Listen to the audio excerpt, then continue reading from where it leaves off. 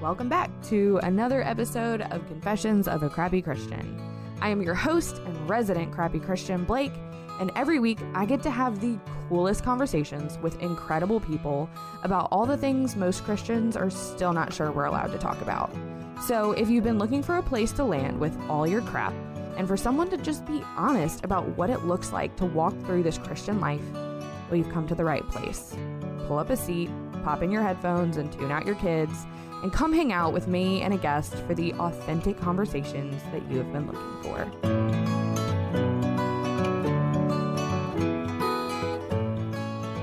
Justin, hey, welcome to Confessions of a Crappy Christian. Thank you for having me. It's an honor.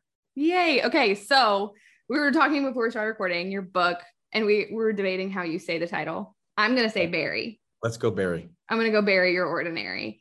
And you kind of have this heart for discipleship, for relationship, for like our habits and how we're cultivating our relationship with Christ. And you wrote a book about it, and it's amazing. I haven't gotten to read the whole thing, but I've gotten to look at it. And so I'm really excited to have a conversation. That was a good confession. That wasn't a crappy confession, though. That was a good confession. You said I confessed. I haven't read it. Yeah, I'm going to be honest. I don't think I had read it all till I did the audiobook. So it's a lot. Writing a book is a lot. And the stack, being a podcaster, like the pro and the con is my pile of books. They're free. They get sent to me. Is very, very high.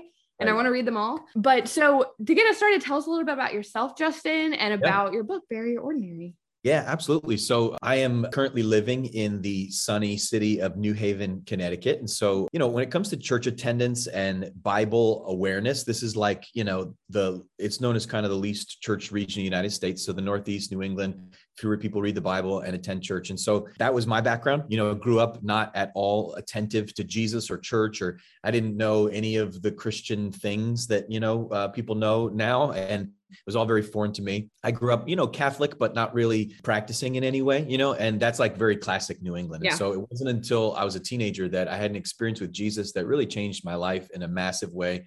And then I was doing everything I could to kind of get out of New England, and just like go somewhere else. The weather's nicer, the taxes are lower, and the people smile more. And so I was like, maybe I'll end up in Baton Rouge, Louisiana, but get me out of here, And so anyways, over a long course of events, I really felt a clear call from God to stay in this area and to invite people to experience Jesus in a real way. And so that's been my background. I've now been leading a church for 10 years, but through that process, I started asking some really simple questions like, hey, in Matthew 28, Jesus says, go and make disciples.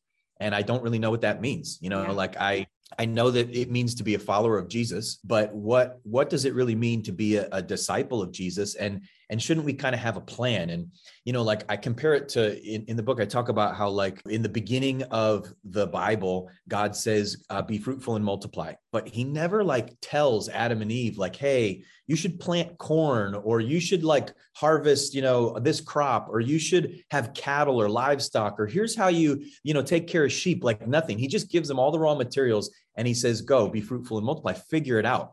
So there's a part of God that like allows us to build the system, And so I started asking God, this is about 20 years ago now, as a teenager and early in my 20s, God, what's a system of spiritual growth that actually really helps our hearts grow in love? Because at the end of the day, learning to love God more and learning to love people more is discipleship, right? It's not like Bible verses and church attendance, although sometimes that's what we think of, but like, we all know people who, they can quote a million Bible verses, but they're a jerk, and it's like, you're not the type of person that I want to be, And so it's like, I don't know if you know Jesus. Like, I don't know if you really know him, even though you know a lot about him. And so what can we do to create habits in our life that actually grow us as people who love, And so it was during that time that I started experimenting. And honestly, this book has been like 20 years of kind of testing things in my own life, in my marriage, and then with my friends. And we were at a kind of crazy time where we like a bunch of my friends started buying houses in this one city, in the city of New Haven together. And it ended up being about 12 houses on like a 4 or 5 block radius. And we were all living together, doing life together in the city, really diverse group of people. And that's where these habits kind of came out of. Like I started challenging these guys, hey, what if we all try to do this? And what if we all try to do that? And over time, these 7 really emerged as like the process that we could walk a person through to help them grow spiritually, obviously seeking to live it ourselves too, And so We introduced it to our church a number of years ago, and it was just explosive. People started growing in their devotion to Jesus like we'd never seen before. And so eventually it was like, probably by like the 200th person, like, hey, you should write that down. I finally was, all right, maybe I'll write it down. And I did. And so that's where this book came. Well, and you're talking about like all your friends living on this 4 block, like that's the church. That's the church. That's the church. Like that's disciples. That's the body, and as someone, so I talked earlier before we were recording, I'm in the process of writing my own book. And I talk about this a lot on my platform, just about this dichotomy between like deeply loving the church, but also being willing to talk about the ways that she doesn't always get it right. And I think sometimes that makes people uncomfortable because they think that you're like piling on or you're just being really negative. But like, I really deeply love my husband more than any person on the planet. And when I see him going a destructive way, if I love him, like, am I not going to tell him? Absolutely. And yes, there are absolutely people who just like turn this into like just bashing Christianity.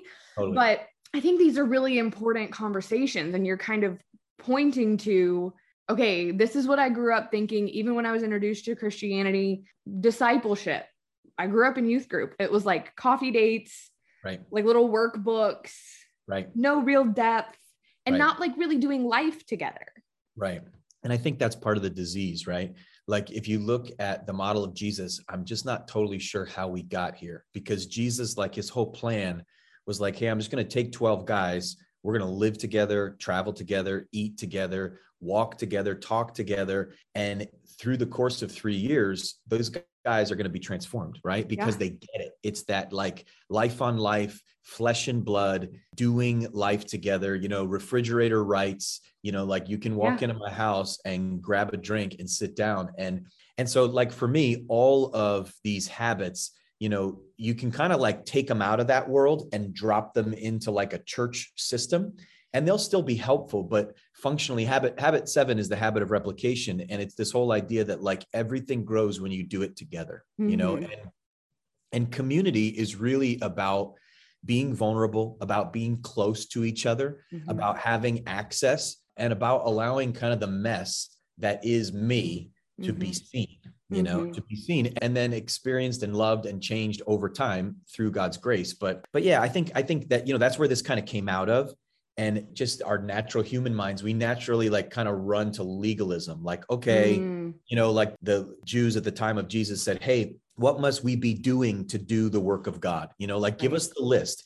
And it is always dangerous writing about 7 habits, because people go, oh, this is your list for spiritual growth. Let me just do the list and then I'm good. And Jesus' response is, this is the work of God, that you believe in the one he sent. In other words, like everything has to start with a revelation of grace and an understanding that it's trusting Jesus that allows growth to even happen. And in the book, I talk about that. There's a chapter called How Christians Grow, and everything's counterintuitive, right? It's the upside down kingdom. So we grow not by trying to get God's acceptance, but by freely receiving his acceptance and then living from a place of love rather than a place of trying to earn favor from God, And so it's in that framework, and that really grows best in community. It's in that framework that now these habits can actually, be helpful. So before we dive into like what this looks like, I want to kind of maybe pull apart how the church has done discipleship, has done life, maybe like in that little bit of like a legalistic check the box way, like where do you feel like Christians are missing it when it comes to discipleship? Yeah, I think that we've tried to systemize something that needs to be organic. So just because it's organic, like if you eat, like my wife, she likes like organic milk, which is like in Connecticut, like $30 a gallon or something. But like we eat, organic food. That doesn't mean that like the farmer didn't plant the seed. It doesn't mean that there was no system, right? It means that they didn't introduce certain chemicals that hurt the plant or whatever. And so in the same way, like, just because it's organic doesn't mean it's not structured. It can be structured, but in our currently most churches, you sit down with a pastor or leaders, you say, hey, what's your discipleship model or your plan? They're almost always going to point to a class Or we usually fall into one of two categories. One is like, well, here's my class, here's my 101, 201, 301. And I'm not against the class, but that's not the model of Jesus. Like, let's just be clear about that, right? He didn't have a class. And so it's not necessarily bad, but it's not enough. Or the other side of it is like, man, we just love each other. And it's like, so that's what we do. We sit down, two dudes sit down, for a cup of coffee, and he says, hey, how's your marriage? Pretty good, but not that good. All right. Well, can I pray for you? All right. Well, maybe we'll meet again in a month. Like, there's just where are we going? Where are we going? And so what I've developed in this book and what I've been living for over 20 years with this group of people is something that maybe is a little bit of both. Yeah. In that it's very systemized, but it's also very one-on-one. And so like, it starts with me, right? So like all of these habits need to be personally applied because modeling is the most effective teacher, right? Like if you're not, living it yourself, then you're never going to be able to replicate it. But then out of a heart that desires to live for God, it's not perfect, it's always sloppy. I then take my brother along the journey, and so for me, like super practical, like I'm doing this right now with two guys in my life. One, he turned his life over to Jesus about a year ago. The other, he opened his life to Jesus about 4 months ago. And both of them, we get together regularly, and I'm just literally walking them through these habits. So we start with habit one. With some guys, it takes a month. With some guys, it takes 6 months, but we're always kind of dealing with habit one, growing in this habit. And then as soon as I feel like, boy, they've got it, I go to habit two. Yeah.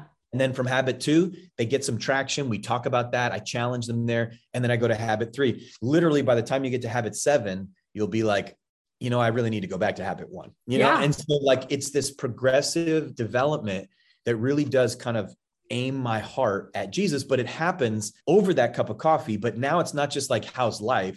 Instead, it's like, hey, let's talk about habit two, and there's something really intentional that we're doing to grow our love for God. I think that so much of Christianity and so much of the church or the church's issues are exactly what you're saying, an inability to land in the middle.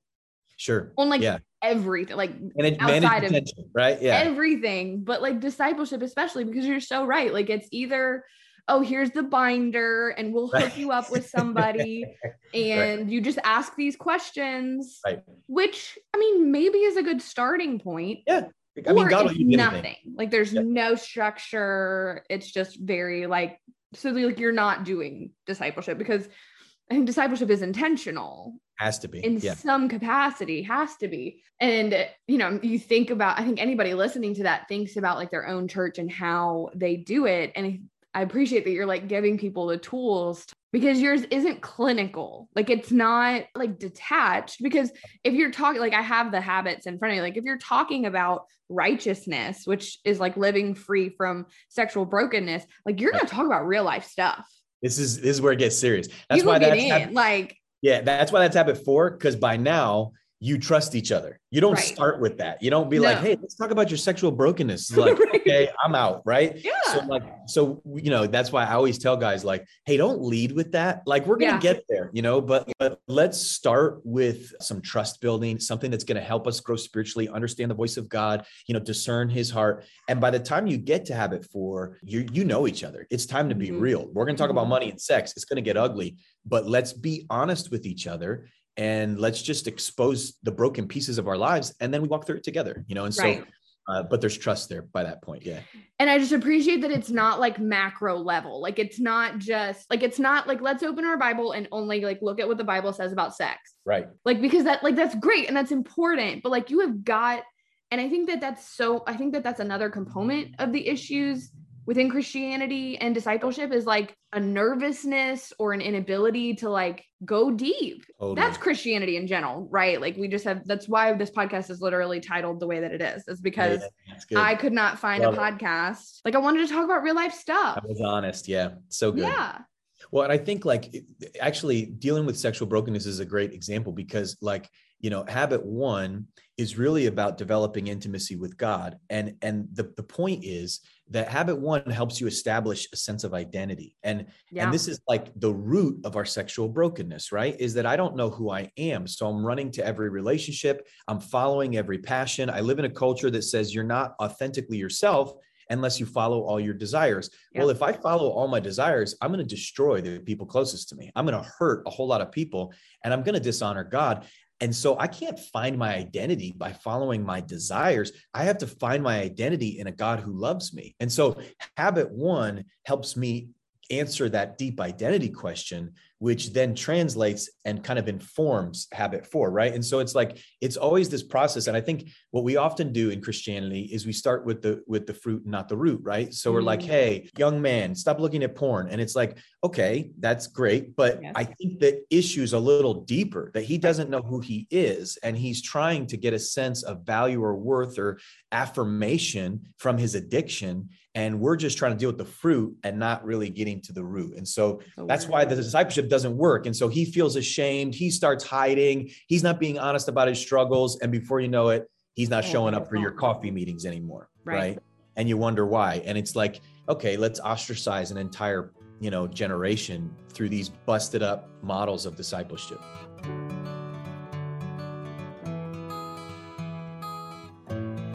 We're getting close to sweatshirt weather. I mean, not in Louisiana, but I'm sure some of you are.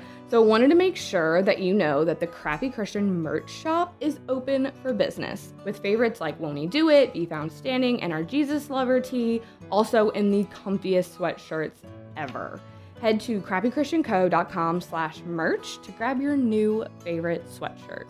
The world is crazy, and more it feels like everything is kind of on fire. And the reality is you likely need someone to talk to about it. If traditional therapy just hasn't been a fit for you, or you haven't been able to make it work, I wanted to tell you about Faithful Counseling, an online Christian therapy option that's significantly cheaper and more accessible than traditional counseling. Faithful Counseling matches you with a counselor based on your needs, allows you to meet via text, phone call, or video call, and they price on a sliding scale. So to find out more and get 10% off your first month, visit getfaithful.com/crappychristian and start talking to a therapist today. Okay, let's get back to the show. Can you give us like a macro level of all the habits? Totally. Yeah. So I always start with the first 3 habits I call centering habits, right? And centering habits are all about teaching and disciplining my life to center around Jesus. And this is actually sounds like, oh yeah, that's easy. Well, that's actually the root of the issue when it comes to spiritual growth, because most Christians, we live with Jesus as a peripheral element within our lives, right? And so it's like, well, I have my career, and then I have my friends, and then I have my marriage, and then I have my kids, and then I have this, and oh yeah, and then we have Jesus, and he's like, he's over here. And one of the things that's just really important about knowing Jesus is he says the kingdom of heaven is like a, leaven that gets placed in a lump of dough until the entire lump is now impacted by that yeast, right? In other words, like it has to be all consuming. Like Jesus has to be central, not just like on a list. He's got to be central. And so that's nice. We can all say at church, like, Jesus, be the center of my life. But then I got to have habits that actually enforce that, or I'm going to wander. And so the first 3 habits are centering habits. They deal with a deep relationship with God. They deal with becoming comfortable talking about God with people who don't love him or are far from him. And they deal with hearing the voice of the Holy Spirit as an active and dynamic part of your spiritual life. And so those 3 kind of centering habits are the first 3. Then the second 2, or the second clump, I call guardrail habits. And those deal with sex and money, because those are the ones, a significant portion of Christians just drive their life completely off the rails because of sex or money, right? We love money. You can make a list. Can we not make a list pretty easily, right? Very easily. Right. And so these are just real things. And until we get real about these things, they're going to keep destroying our lives. And so those are the guardrail habits. And then the last 2, I call long haul habits. And those are the ones that, again, are often neglected, but sustain me. And they really are the habit of rhythm, which deals with Sabbath and learning to rest, which is a completely foreign idea to most people in America, right? That I'm actually, God has commanded us in the 10 commandments, right? We think of the 9 commandments and the 1 suggestion, like, oh, I don't need a Sabbath, like Sabbath's not really going to be, but then we break it to our own demise, right? Yeah. And most people will attest that if you dishonor the Sabbath, God's going to charge you later with, you're going to get sick, your body's going to break down, you're going to get overly stressed, you're going to end up in the hospital, and you wonder why. It's like, well, you dishonored the rhythm that God created for life. But so that's that habit. And then that last habit of replication is all about community. And those are the ones that help me do this long-term. I do it in community and do it with healthy rhythm. And so, that's kind of a flyover view of how the 7 habits play out in our lives. I appreciate that it's not, this is going to sound bad, but I appreciate that it's not all like like read the Bible and Jesus. pray. Yeah, like that it's like sex, money, you're burning yourself out, like you're being a jerk. You know what I mean? Like, you know, the relationship that I have now, I think I talked about this. I can't remember if it was before we started recording now or not, but about before we started. like about, you know, growing up with this understanding of discipleship, and then now as an adult having an actual like mentor discipleship relationship where she like has called me on my crap. So good. You know what I mean? Like, yeah, business and relationally, she's been able to be like, what do you do? No, that's not you. That's not you. Okay. That doesn't look like you. What are you doing? You know? And so, we all need that. We do. And like, it takes work is the thing. Like, we think it's just going to drop into our laps. That's right. And maybe God will like position you for a relationship, but then you're going to have to cultivate it. You're going to have to cultivate it big time. And work with it. Yep. So where does the like bury the ordinary come in? Yeah, I think so. As I was thinking about a title for this and just really trying to say, how do I sum up what I want to say in this book and what I think can be helpful, is that there's two sides of it. One is I think that a lot of Christians are just a little bit riddled with shame, a little bit guilty about their habitual brokenness, and not really active in changing. So we're kind of like stuck.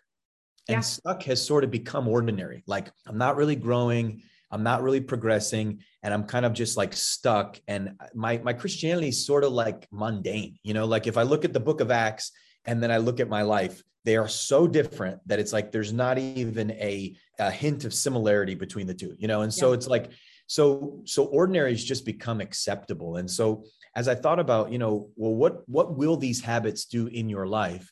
And the subheading is just practical habits for a heart fully alive.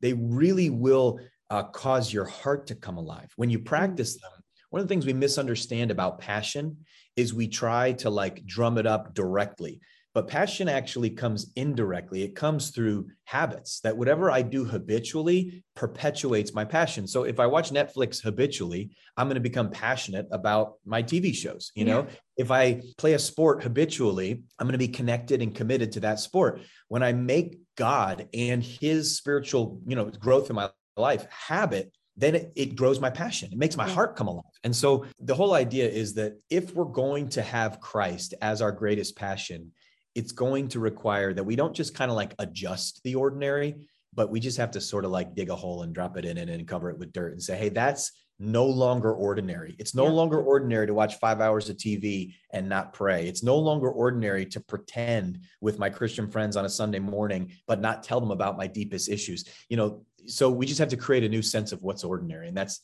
the idea behind the book. Do you think part of it is because Christians have assimilated so much with common culture? Yeah, I think that there's a good side to assimilating with culture and a bad side. So we say around here, one of our little things that we talk about as a leadership at our church is that we want to be students of culture. And so, you know, I don't think that you should ever be detached from the culture. You have to know the language. You have to, and I don't think that Christians should be this subculture either. I think that we should be integrated or incarnational, as was like the word 5 or 7 years ago, you know, like we should be living amongst the community for sure.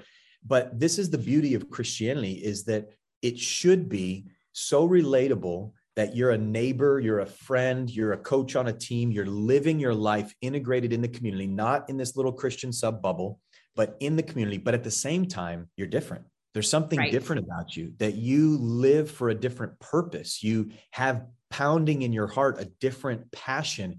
And that passion has to come from grace. It can't come from like, well, I think I'm just trying to, you know, religion teaches me, obey God, obey God, obey God, and he'll love you. And Christianity teaches me, he loves you, he loves you, he loves you, so obey him. You know, and that's the biggest difference in the world. And so that is what Christianity has to offer to the world, is the grace of God displayed through Jesus. And so I think that, yes, we've done the opposite. I think in Christian culture, we've created a subculture that's separated, and then we've assimilated into the values of our culture, right? We should flip that. We should instead live integrated, but then reject a host of the values that we find in our culture. So, and yet again, to the point that I was making earlier, like just our incapacity for middle ground, our incapacity for like both and, you know, like I can think of the Christian, like I think again, we keep referencing before we were recording, because we kind of had a great conversation before we started recording about like people that are like jerks for Jesus. Right. You know, and like, don't actually end up looking like Jesus because they're jerks, but they're so wrapped up in their own pretentious righteousness that they like we had a pastor once that said, be different, but not weird. Yeah. So good. You want to be different, but you also like, if people can't relate to you, if you don't feel safe to people to have a conversation because you're not going to give them grace, if you're completely detached from anything that they're going to have to talk about, how do you get into their lives? How do you introduce them to Jesus? Like, how do you walk next to them? But that also like swings the other way. And you have people that I think with good intention do that. And then culture is so all consuming. Like it pulls them in, and then they end up kind of, like you were saying, abandoning the values that they needed to hold on to. Well, and I think that's where these habits can be helpful, because living by these habits will make you look different. I mean, they'll just make you look different. Like I'll give you an example. So I was in the barbershop a while ago. And for me, the barbershop is like one of 4 or 5 places where I'm very intentional just to be around people who are far from God. Yeah. And a bunch of the barbers were just talking about how they were sleeping with a bunch of different girls, you know, and they're all just talking about it. And they're talking about, I was with this one this night and that one the other night. And I'm sitting there and I'm getting my hair cut. And I said, like, just in the middle of the conversation, I said, man, I've been married to my wife for 17 years. And honestly, we have a great sexual life and it keeps getting better. Yeah. And it just got awkwardly quiet in there for a minute. And then they laughed about it. We joked about it. And these guys are my friends. And it was just funny. And then afterwards, my barber pulled me aside. He's like, hey, can I talk to you for a minute? And he starts just talking to me and saying, hey, I want that. I want that. And long story short, I end up leading him to Jesus. I end up marrying him and his wife, or him and his girlfriend. And God has worked profoundly through it. But like, it all just started with just kind of like all I was doing was just throwing some bait in the water. Like I was just being me. We were laughing about it. I wasn't being like, how dare you? I wasn't condemning. I was just being different, but being different in a relatable and genuine way. And it became incredibly attractive. This is what Paul talks about in Colossians when he says that we need to be winsome or wise towards outsiders. But then he says, let your words be seasoned with salt and give grace to those who hear. So he's not saying like hit them in the head with the Bible. He's saying, let it be tasty, but also gracious. And when you are, it becomes incredibly attractive and people start going, what is it about you? And you don't go, well, I'm a perfect Christian. You say, no, man, I'm just a human. Like, I'm just a mess, but I've experienced grace and it's changing me. It's changing me, and it's making me more loving, it's making me loving.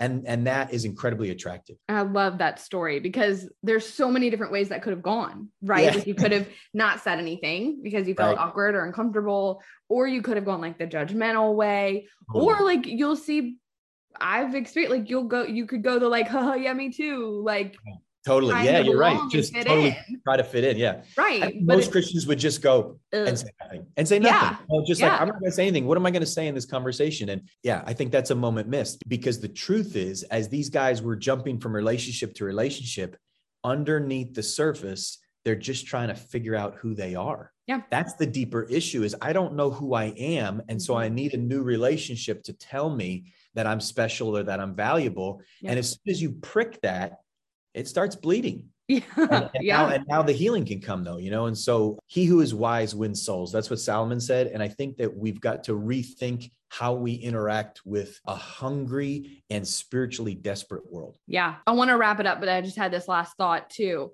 that I wanted to like kind of talk about, of that required, and I'm sure that's not the only time, like that required a certain element of like bravery and willing to be shut down. Yeah. That I think a lot of us aren't willing to take, which is also what holds us back from discipleship. Yeah. And I think that one of the things that the backstory to that moment was that for the year previous to that, I had decided to go to that barbershop because there was nobody there talking about Jesus. And because I wanted to have a connection with my community. It was right in my neighborhood, and really build bridges. And I wanted to earn the trust of this group of guys, and so I was intentional about that process. And by the time I made that, it wasn't like my first trip in there. It was probably Right. a year in. And I had built a fun friendship with them that they were actually listening when I made an off comment like that they didn't expect because of that. And I think sometimes we think like when I was a kid, sharing your faith was all about like being brave. And it's like, well, yeah, you have to be brave, but it's not about being a jerk. Like I'm going to stand up for Jesus and just be awkward and turn people off. Instead, it's more like, well, I'm going to integrate my life. And when I do that, I now have change in the bank. I have a rapport that I can say certain things and they're going to stop and listen because they've learned to trust me, you know? And I think if you look at a lot of Christians, it's like, who in your world do you have that with, or are you building that with who's far from God? And I think most Christians would say, I've isolated myself. Yes. And I live in this Christian bubble. And again, this goes back to habit 2. Your heart's not going to be fully alive if you're disengaged from a dying world. Yeah, 100%. And it's funny because my husband and I have an area of our lives where we get to do that, where we get to like spend time and pour into people that don't love Jesus, and we do life together. And we've gotten like judgment from, oh, I know, like the other side where they're like, well, because what do people like, they want to go like, so we go to bars and it's so much fun. And we listen to open mic night and it's great. So there's just all that to say, there's so much that the enemy will throw combating fruitful discipleship. And like, we have to be willing to like trudge through that stuff because this is the heart of Christ. Like the heart of Christ is to go out and build, like create disciples. New England's funny, but our largest venue, we have 9 locations at our church, but our largest one is in a big music venue. And there's Allagash on tap, I mean, it's a bar, and we meet in 3 or 4 bars every week right now. And we've developed a great friendship with all these guys that work there. And a number of them have met Jesus and turned to Jesus. And that's just normal. And we've taken a lot of flack for that in the beginning, where people are like, you can't have church there. You can't meet there every week. My kids can't go to kids' church with a bar. It's like, and what we've learned is like, listen, if you're going to reach people who are far from God, you've got to go places where they feel most comfortable. And Amen. I'm fine. The earth is the Lord's and the fullness thereof. I feel good anywhere. He's with me. I'm with him. So rather than being awkward, let's just be Jesus and then watch what happens. Miracles start. That is so cool. I love that. Justin, this is such a great conversation. And I'm so thankful that you're laying this out for people and making it very tangible and possible. And so if somebody's listening and they want to jump in on this, I'm sure they can get your book, all the places you get books, Amazon. Yeah, totally. They can get the books there. But one thing I would really encourage you to do is if you're going to read the book, don't read it alone. One of the things that I found, all of this came out of community. My wife and I were doing the math the other day. Of our 17 years married, 15 and a half, we've had someone living with us that wasn't biologically part of our family. So it's like, this is our life. We've done this in community. And that makes it messy, but it also makes it real. And so I would just encourage you, do this with a group of 3 or 4 people. I created a small group thing that's free at buryyourordinary.com that people can just kind of go through and ask questions and process together. And you'll grow so much more that way. Awesome. Justin, thank you so much. And where can they find you, like online? Yeah, buryyourordinary.com, voxchurch.org is the church. All the stuff is, all the resources are there. And, we try to just make as much available, make it easy as possible. Awesome. Thank you so much. Oh, it's a privilege to be on. Thanks for having me. All right. That's it for this week. Thanks for tuning in to another episode of the Crappy Christian Podcast. And hey, by the way, if you super loved it, can you go leave a 5-star review wherever you're listening? That'd be awesome. All right. See you next week.